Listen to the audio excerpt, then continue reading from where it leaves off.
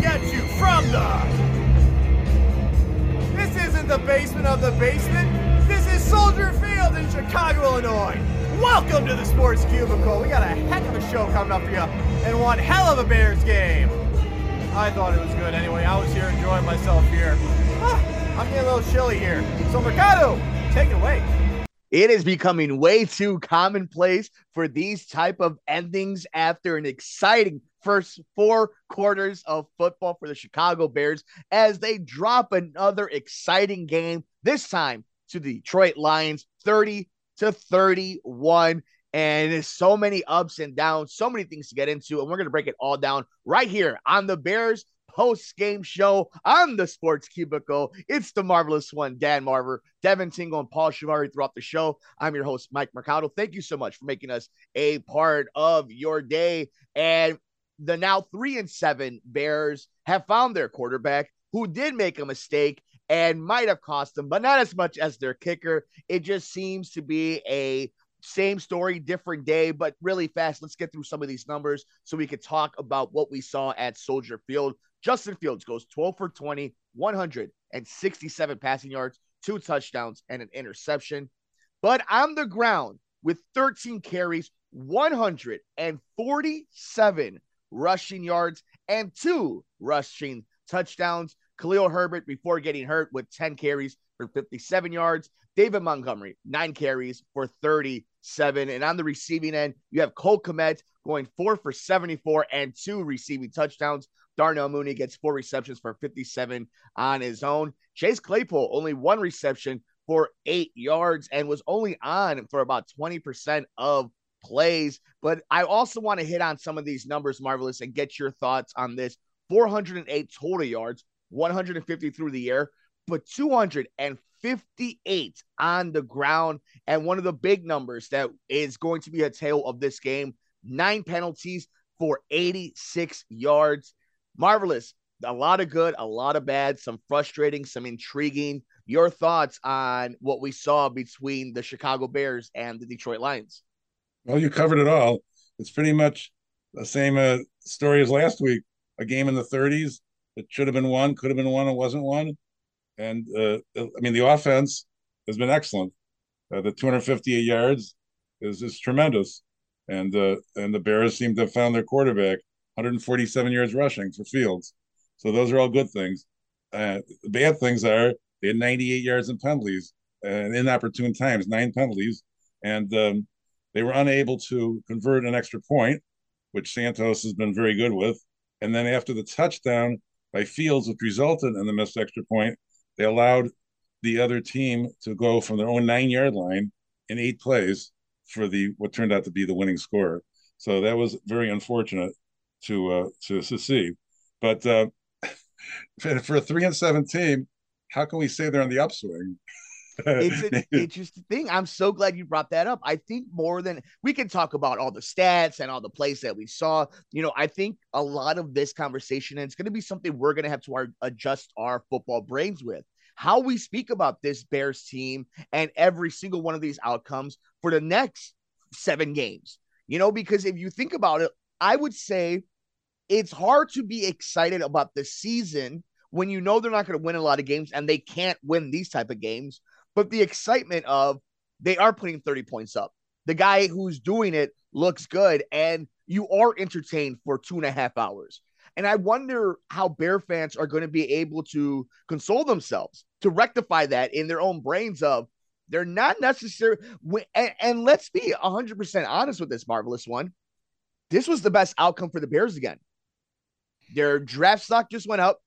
Fields balled out. We saw some passing touchdowns. He made a mistake that he can now work on. And I actually think that mistake was a good indicator of what happens when Fields either gets ahead of himself or if he's going to be able or if he's able to forget the last play. And when he threw that interception, a dumb interception, something that we don't expect from him anymore, even though it's still a young player, we expect more from him at this point. He responds back. And, Luke Getsy, the offensive coordinator for the Bears, is going to take a lot of credit and I shouldn't even say take a lot of credit. He's going to do the very stereotypical, that was just a play call. But we know Fields is They're design plays for him, but he's also making magic. And I think that's something that we haven't seen in the position of quarterback ever. I mean, you could say Sid Lugman, but besides Walter Payton, right, in his position, Gale Sayers in his position, and Brian Urlacher and Devin Hester, there have not been quarterbacks that are El Mago of the gridiron like we have seen in Justin Fields. Mm-hmm. Absolutely correct. And you mentioned the inopportune interception. Fields has really improved on getting rid of the ball when he's rather than taking a sack. But that was a case where he threw a pass that I don't know who he was looking for exactly, but looked like there were there were more of the Lions jerseys that had a chance for it. So he just has to cut down. That was a big mistake, and it turned the game around really. So that was bad. But I'm a little bummed out by the whole thing. I mean, to do all that, I mean, I guess I feel like Fields. I'm exhausted from trying to carry the team to victory, and I've scored over 30 points and 2 straight games, and yet I have nothing to show for it. So that's got to be very discouraging. Do you think that this is something that he's going to use as motivation, that the organization is going to use as motivation? How do you harness this for not only the rest of the season, but moving forward? I mean, can you harness this for next week against Atlanta? Can you, how can the Bears take advantage of all this? Because this is a winnable game. The difference between being 3-7 and 4-6 in today's NFL changes the entire vibes. So right. I'm wondering just how can you use this and turn it around besides just more of seeing Justin improve?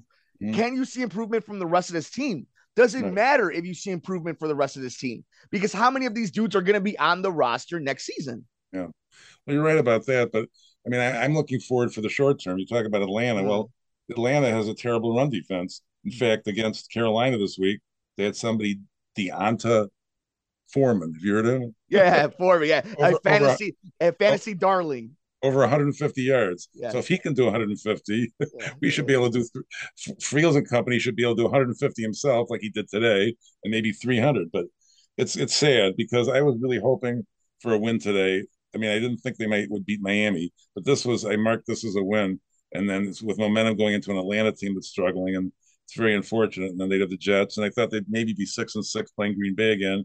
And maybe now it is best to try to get a high draft pick, even though I don't want them to tank. But I found this very discouraging. This even more so than Miami, personally. So we are talking about this team in so many ways when it comes to the offense and how they're going to develop and how they respond and what we're seeing. And then the defense gets gutted. And we talk about the offseason for Poles and the $100 million plus that he has in his draft picks. But when is this team, and I'm asking for anybody who's listening to us, follow us on Twitter at Sports Cubicle TV. Let us know. Let us know in the comment section below if you're on youtube.com/Mercado Airwaves Network. Marvelous. You scouted a lot. You coached a lot. When does it start counting of this team needs to learn how to win? Because they're going to invest a lot next year. So they're going to bring in guys. They're going to bring in studs, unicorns, those guys, and hopefully take the step that Tua did with Miami and Jalen Hurts did with Philadelphia. But when do you start to learn to win? You beat New England, but you did lose to Dallas. You did lose to Miami. You have lost now to Detroit. When does this team start learning to win? Well, you have to learn how to win by doing the right things. You have to get some first downs and then kill 4 minutes on the clock, and you win this game. So that's the way you do it. You don't go 3 and out. And, and the defense has to not allow a 91-yard drive, in the fourth quarter. So what's the answer? The answer is you have to have better technique and better and better focus on doing these things, because they could have closed out this game. They really could have, and they didn't. And Detroit is not exactly the best team in the league, shall we say. And so that's why I'm worried about, their morale now, frankly, because this Atlanta team will have had a 10-day break because they played Thursday. They'll have plenty of time to prepare. And look what happened when the Bears had extra time to prepare for New England. So this game now worries me more than it did. I thought this might have been another win down in the Dome in Atlanta, but this team has got to be very discouraged right now, because I am, because you pour your heart out and you don't get a win. That's a killer to me. Now, would you rather this Bears team have won that game, or would you have rather have seen Justin get another shot and lose the game? Where are you with where he's going to be in his development? Because again, I think the outcome, you can make an argument either way, but when you're watching this game, are you looking for, do you want to see, for example, Detroit score fast in those scenarios to see, okay, well, what could Justin do with 1 minute on the clock? What can he do with 50 seconds left? What can he do with 2 minutes? Are you watching the game like that now? I caught myself when Santos missed that field goal, wondering, well, there's a good chance now we're going to have to see Fields go marching down the field and put them in field goal position at the very least. Yeah. Are you watching it that way now when you're doing the math and you're counting down the seconds to see what kind of opportunity you're going to get to watch him once again? Yeah, I mean, particularly because Santos has been automatic on field goals for sure. He still has a streak of field goals, which would mean the extra point being a little bit closer, it should be automatic on that too. That was quite surprising. That I don't know if there was a problem with the hold. It looked like it was okay. It looked like he just shanked it, frankly. So that was bad. But in terms of the overall ability to come back, I mean, it looked like they had enough time and they had the necessary weapons. I mean, there was one play where Kmet got knocked to the ground. It looked like he got hurt. I don't think he played the rest of the game. It was like a few minutes left. So that was discouraging because that was another weapon they didn't have. And Herbert was a little bit dinged up. So they didn't have their full weapons on the last drive either. So that probably didn't help. But I like their offense now. And they do the tricky things like the end around and, Pettis, they do a handoff and they're throwing the Kmet more. So I like the diversification of the offense. I think that they're using Fields, he's able to run and elude everybody in a couple plays. I mean, he was dead to rights and he got away somehow. So he's really shown some amazing skill in that regard. But you know what the bottom line is, don't you? W. Yeah, I mean, it's the NFL, right? A win's a win, it's a win is a win. And when you lose and it's so close and you were up by a few, by double digits heading into the second half, like there was a lot of heading into the fourth quarter, there is a lot of what should have been, what could have been. You have to close out that game. And we are here actually breaking down as the Chicago Bears fall to the Detroit Lions 30-31, moving their record now to 3-7. Justin Fields, 12 for 20, 167 passing yards, 2 touchdowns, and an interception. But on the ground on 13 carries, 147 rushing yards, and 2 touchdowns. Marvelous one. I wanted to get into what we saw from the Lions for a second, just to give you an idea of how decimated this team is right now when it comes to the defensive side and what Ryan Poles did for the future. Amon-Ra St. Brown with 10 receptions on 11 targets, 119 yards. Brock Wright, their tight end, gets a touchdown. And on the ground, they have Jamal Williams carry the ball 16 times for 59 yards and a touchdown. DeAndre Swift only carries the ball 6 times. And, this isn't a fantasy show, but very interesting to see how Dan Campbell and the offense run this with such a talented running back and such a dynamic thunder and lightning, and how the carries are split, but he has himself a touchdown. There's no hope coming. We saw one big play the linebacker, the kid, show up and make a big defensive play, but I mean, it was a tough day for the secondary. Jalen had a really tough day. Like, there is no light at the end of the tunnel for this defense, right? For this season, at least. Well, what jumped out at me was a couple things. The Lions had 2 penalties the whole game for 15 yards, and some might argue that we jabbed by the zebras. That's always an argument people make, but whether it be true or not, I mean, it was even. The time of possession, it was like. And the total play is 59-58 for the Lions. So it was a pretty even game, and statistically, they out first down us 25-19, and 5 of 11 they did on third down. We did 6 of 11. So, I mean, all in all, it was a game that was there to win. They just, it's just unfortunate. Again, I hate to be negative, but now I'm afraid of the rest of the season in terms of their ability to win games against teams that are better than Detroit. How much are you actually worried about wins and losses big picture. I know small picture every Sunday the wins matter, right? We're fans. Whether or not we break the games down, we're fans, right? We want them to win. But how hard has it been for you? And I know you've been asked as a Bears fan to do this a lot, but particularly this season when you actually can see that the meal is actually being cooked, you can see the turkey and Justin Fields like actually looks pretty delicious. So with that, are you okay if I were to tell you the Bears are only going to win 2 more games this season?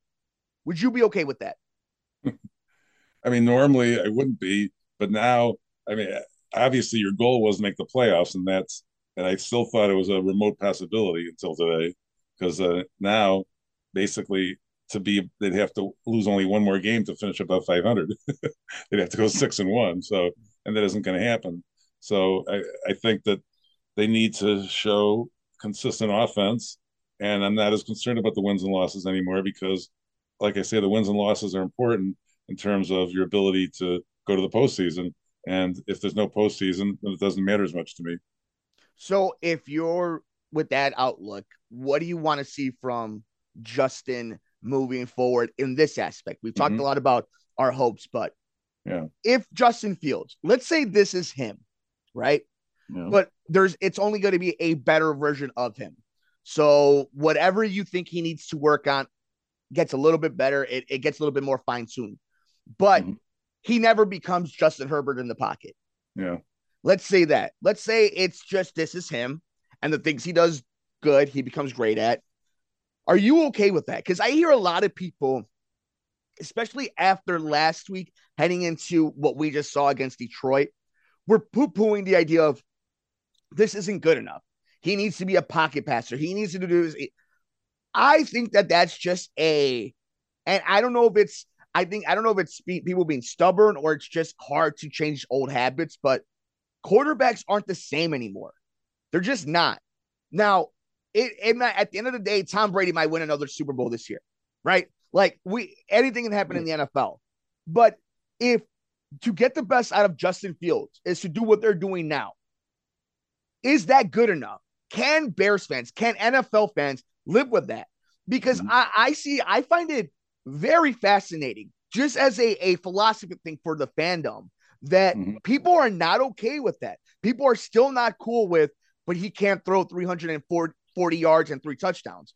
But how many times have we seen Justin Herbert throw 340 yards, 3 touchdowns, and the Chargers can't win anything? So do you think, would you be okay with, this is him, it's just going to get better for what he does? Right. Well, for this year, yeah. But what they need to do then is surround him with more weapons, another quality receiver, a better line. And the defense needs to shore up the linebacking core now. And the secondary has been pretty well riddled with the other team. But our running game is good. And I think that's going to be the strength. And you'll see that next week, I think, against the Atlanta team, because they're not good against the run. So that Fields should have a Fields day.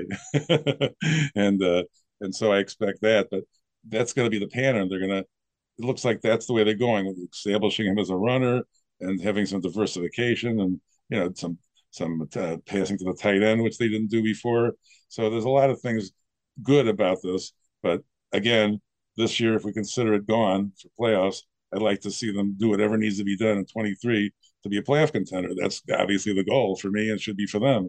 So, I mean, the coach is doing some coach talk today, and it's a hard thing for him to do, to talk to the press. And, it's just they need to obviously make some adjustments, and that on defense particularly, because now the defense is giving up 30 points a game twice in a row.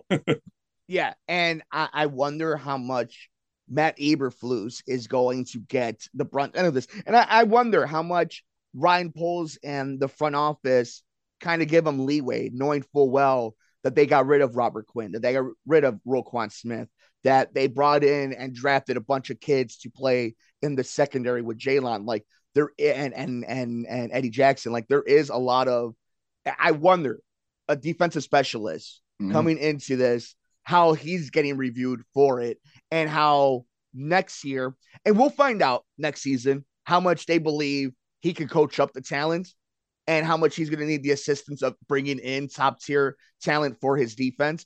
I think for Bears fans, it's a bummer. it's the equivalent of reeling in, putting a nice fish on the line, and it's snapping and getting back in the water right before you brought it into shore.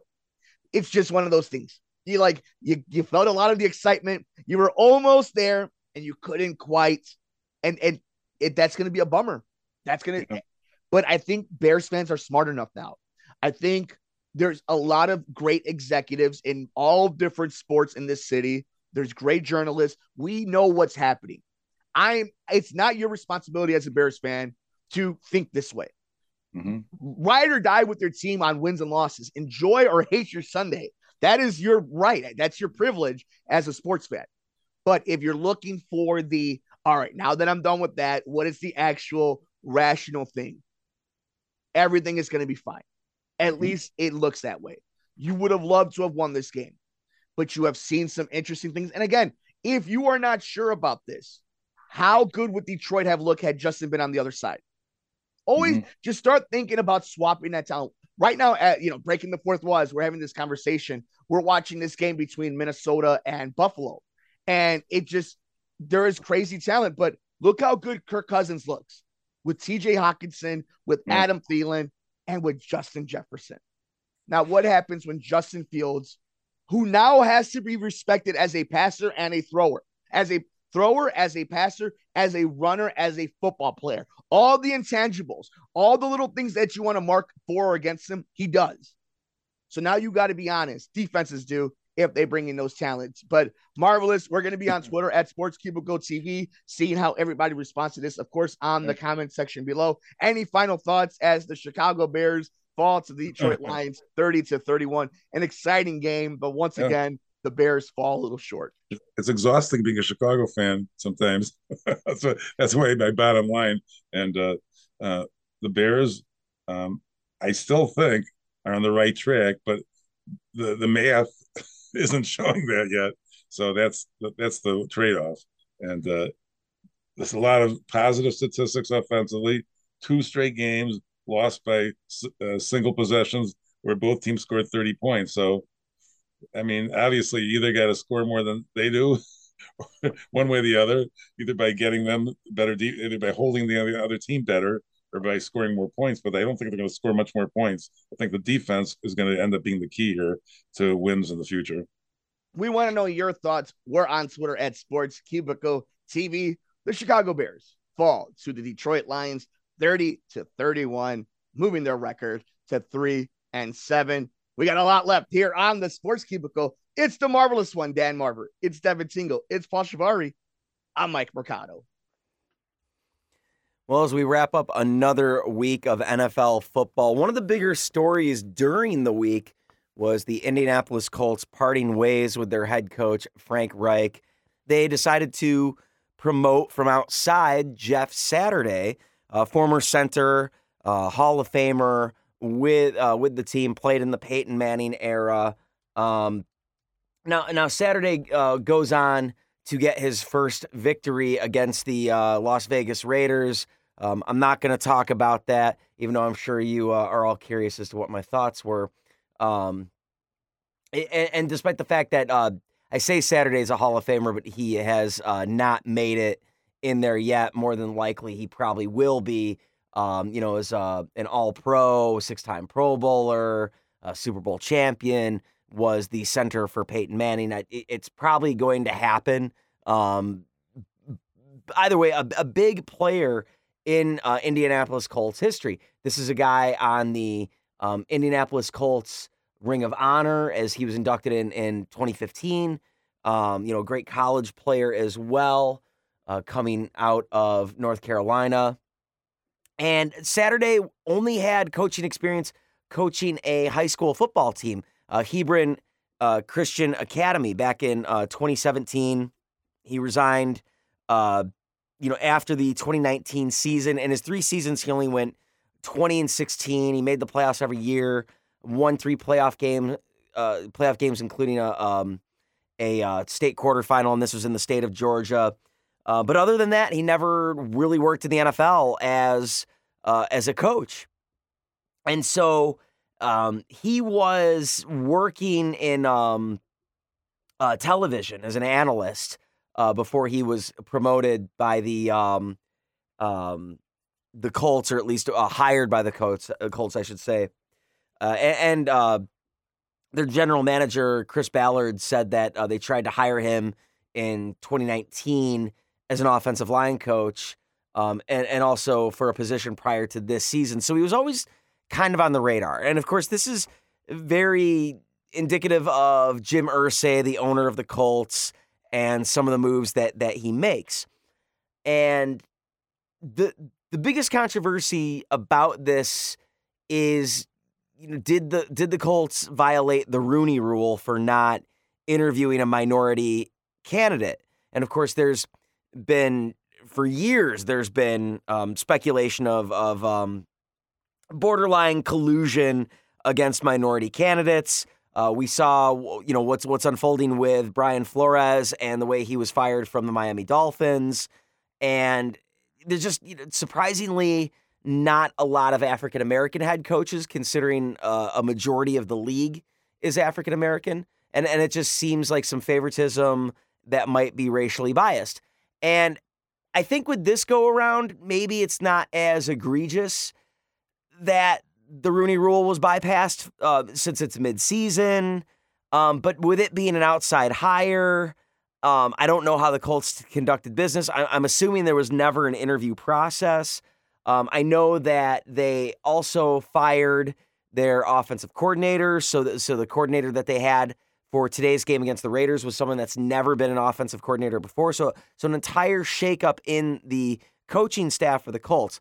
I think if you want to talk about maybe an egregious bypassing of the Rooney Rule that never got checked by the league, was when the Raiders, then Oakland Raiders, just a few years ago, and their infamous hiring of John Gruden for his second stint. And we all know how that turned out, and especially with some of the racist emails that were uncovered with Gruden.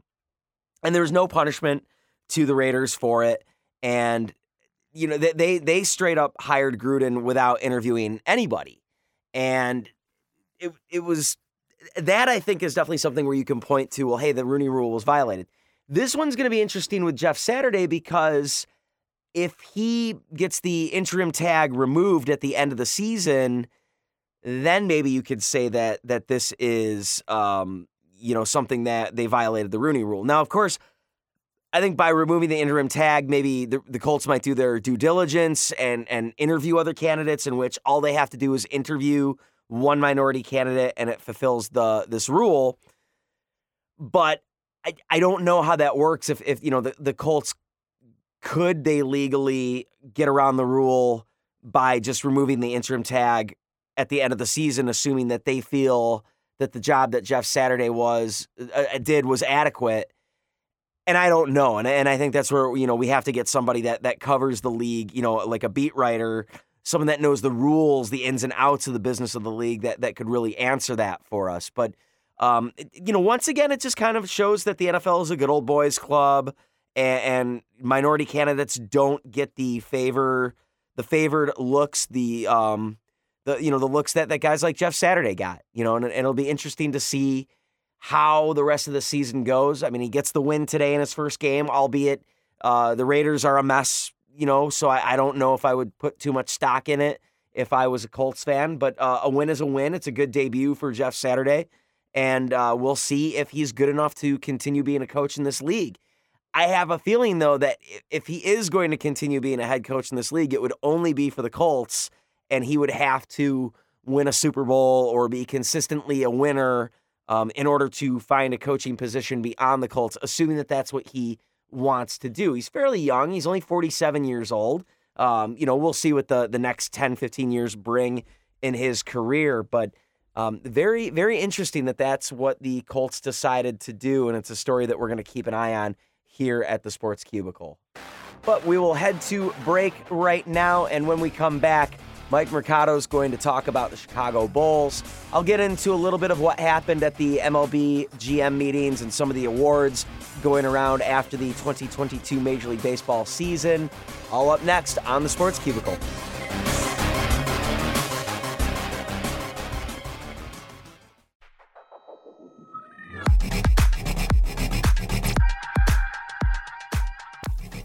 Let's shift gears here on the Sports Cubicle with the marvelous one, Dan Marver, Devin Single, Paul Shavari, and myself, Mike Mercado. I want to head to the west side onto the hardwood to talk a little Chicago Bulls over the last few weeks. Again, a team, Marvelous, that just seems to win to, lose to. Can't get Zach on the court, and then when he is, looks like a super stud, and then 5 minutes later, looks like he has no knees on him.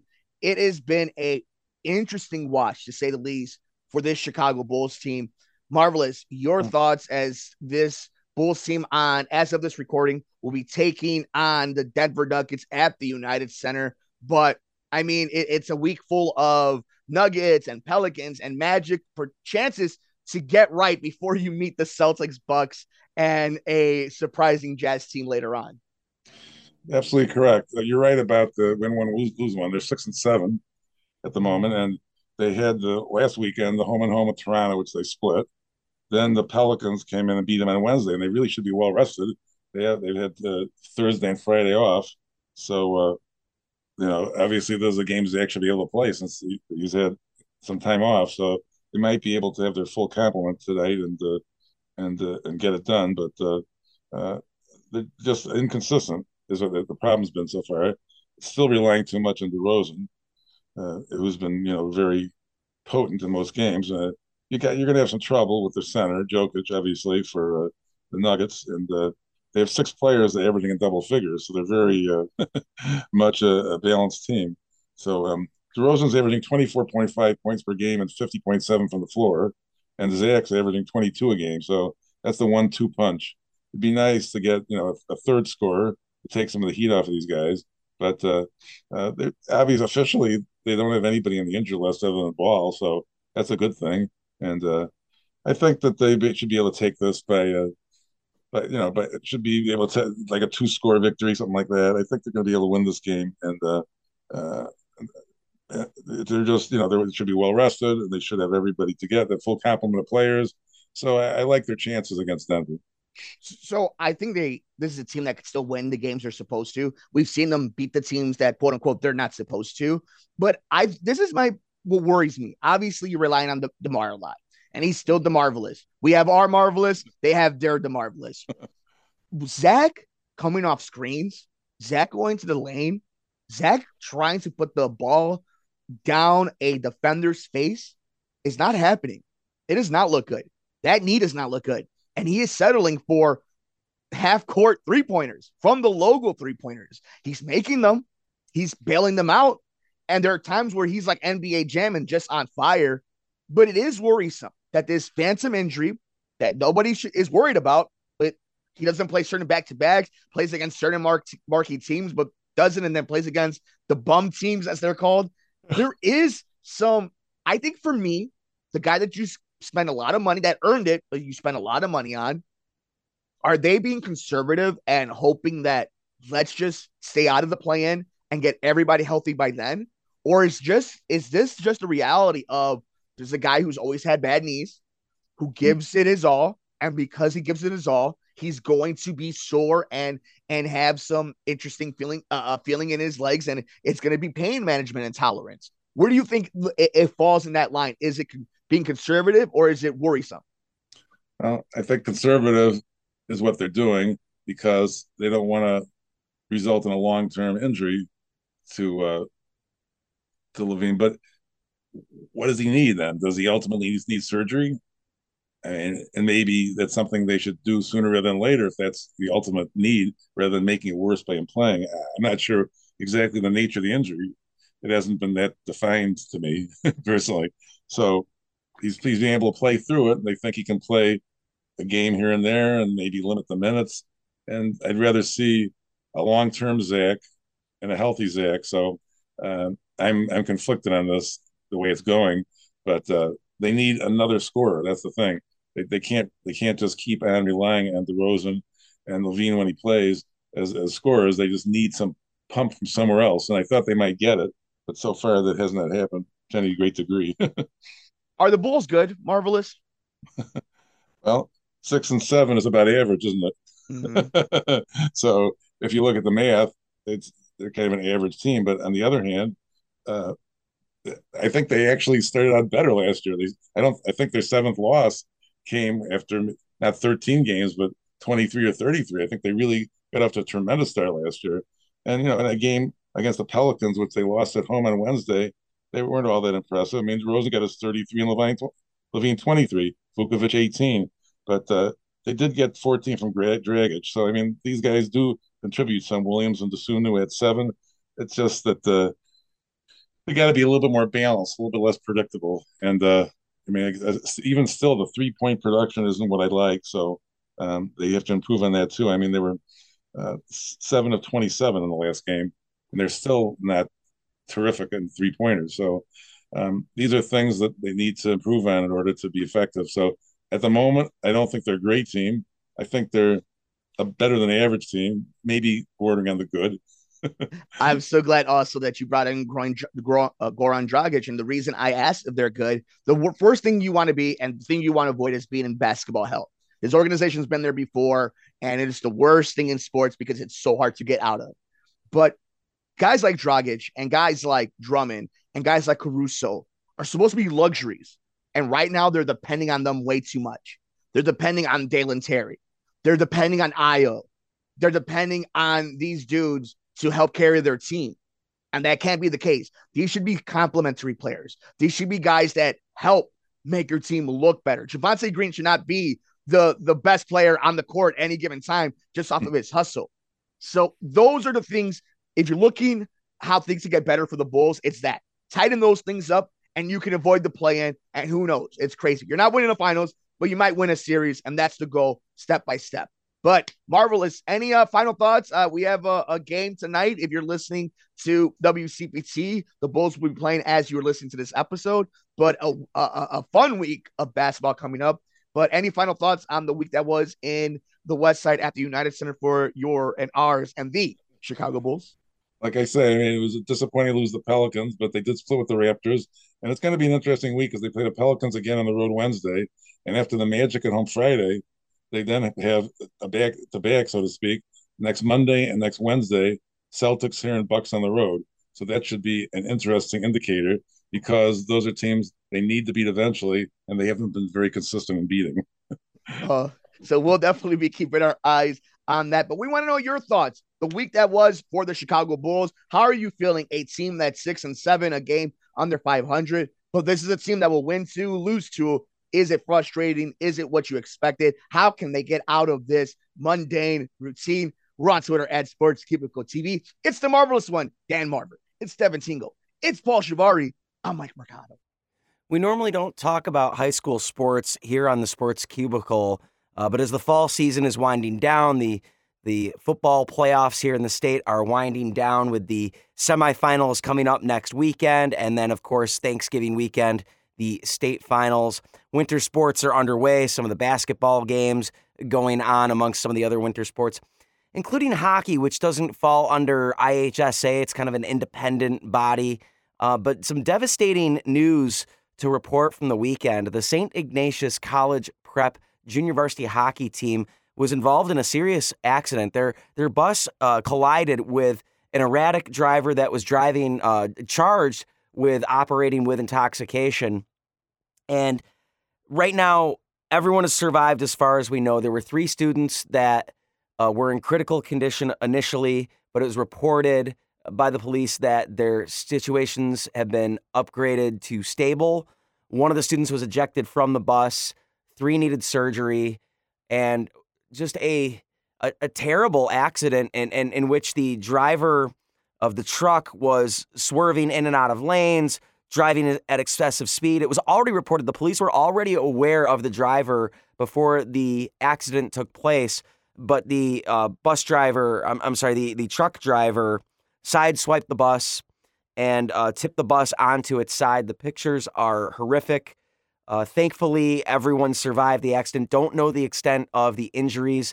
These are boys aged 14 to 17 that play in this hockey team.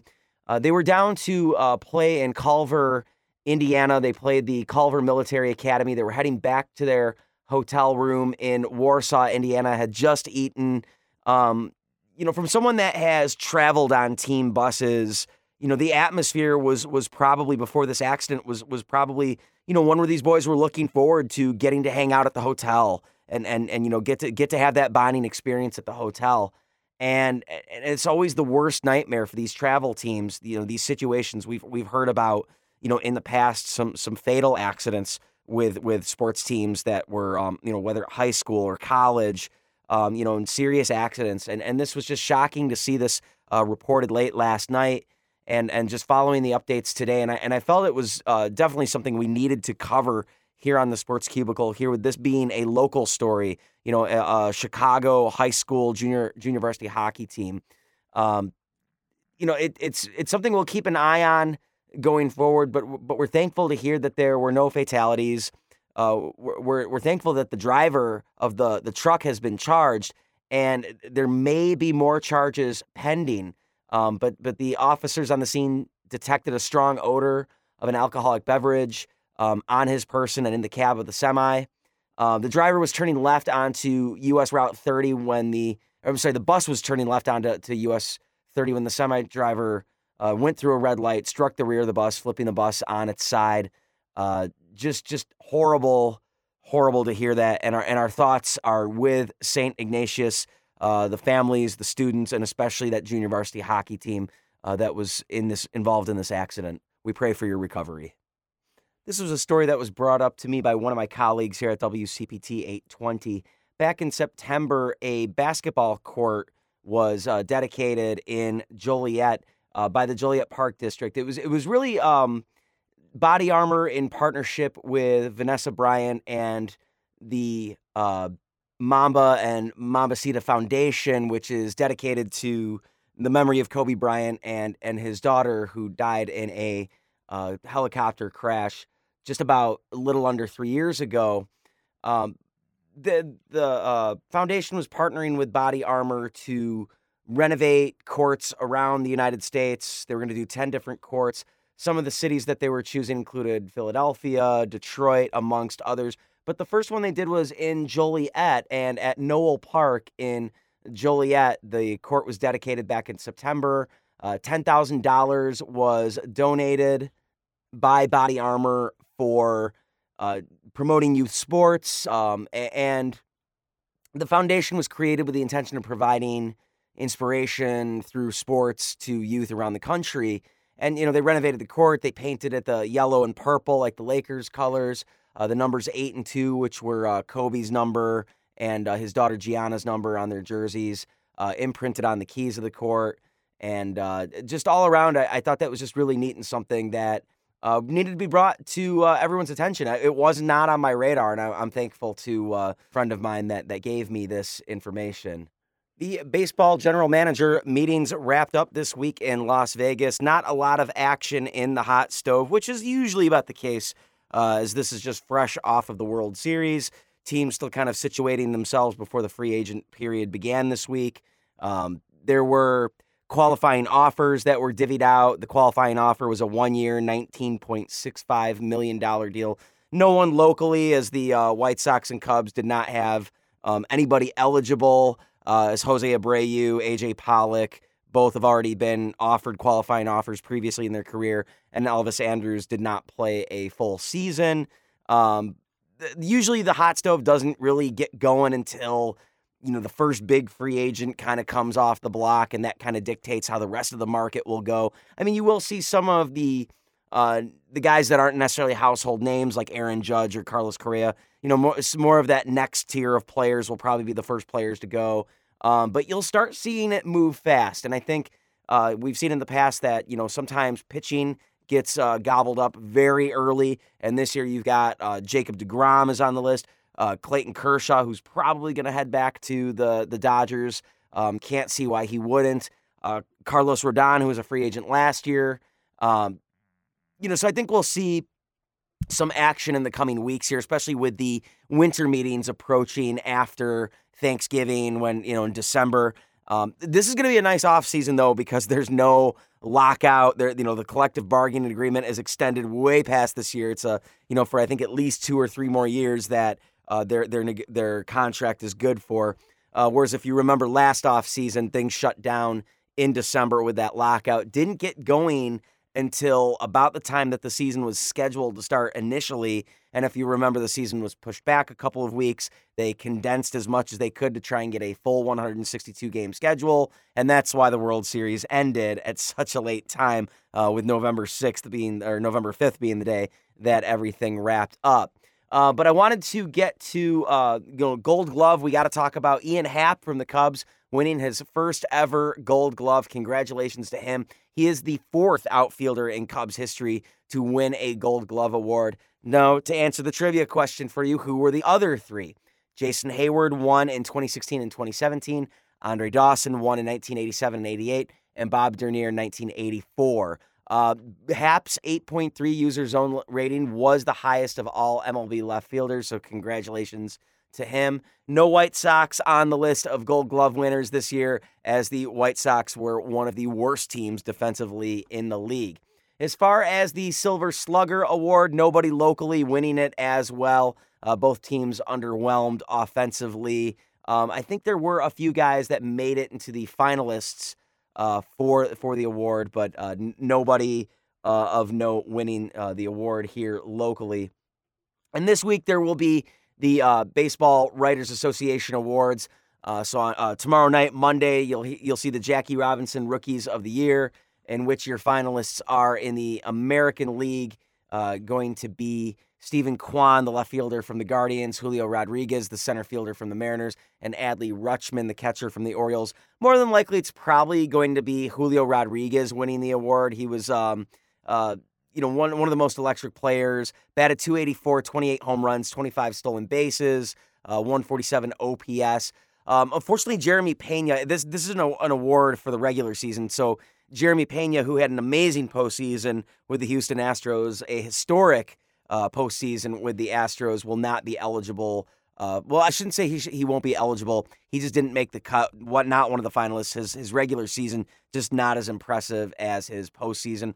In the National League, your finalists are Brendan Donovan from the Cardinals, who played all over the field. He appeared at every infield position, both corner, outfield spots. He batted .281, 394 on base percentage. And then a couple of Braves players, Michael Harris II in center field, who was called up in May. Probably not going to be the front runner here, but Spencer Strider, probably the odds-on favorite. It's going to be either Donovan or Strider, in my opinion. Strider went 11-5, 2.67 ERA, 202 strikeouts, which was the most by a rookie pitcher since Yu Darvish 10 years ago. And Strider's 16 strikeouts against the Rockies on September 1st were the most by any pitcher in a game this season. Manager of the Year will be taking place the day after that. Your Managers of the Year finalists, Dave Roberts from the Dodgers, Buck Showalter from the Mets, Brian Snitker from the Braves. I could see Showalter winning it, but at the same time, Snitker was the Braves were the champion of the NL East, kind of slipped by the Mets late in the season, so that could be someone that you could see getting that.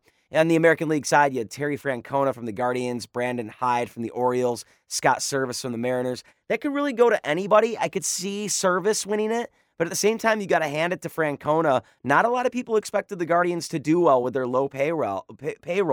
And he ended up, Francona leading the Guardians to the division title. It's the 4th division title in 10 seasons for Francona with the Guardians. After that, you will see the Cy Young Award winners on Wednesday night. In the National League, Sandy Alcantara with the Marlins, probably the odds-on favorite. Max Fried from the Braves, Julio Urias with the Dodgers. In the American League, a local boy, Dylan Cease, possibly the favorite. If not, he's going to lose to Justin Verlander. Alek Manoah rounding out the list of finalists. And the big one on Thursday, your MVP award finalist, Yordan Alvarez in the American League for the Astros, Aaron Judge for the Yankees, and Shohei Ohtani for the Angels. It's going to be either Judge or Ohtani, and that's a debate for a different day. I'm not going to have it for you here. Personally, I think Judge deserves it. He had the higher WAR. He hit the 62 home runs, which is now the American League record, surpassing Roger Maris. But at the same time, Shohei Ohtani, and he's doing crazy things that have never been done in baseball before because he's both a starting pitcher and a prolific designated hitter. So it should be interesting. And of course, Ohtani won it last year. Hey, but that's going to do it for Devin Tingle, Mike Mercado, and Dan Marver. I'm Paul Shivari. Thank you for listening to WCPT 820, where facts matter. Santita starts your week tomorrow, 6 a.m. Free Brittany Griner. We'll see you next week.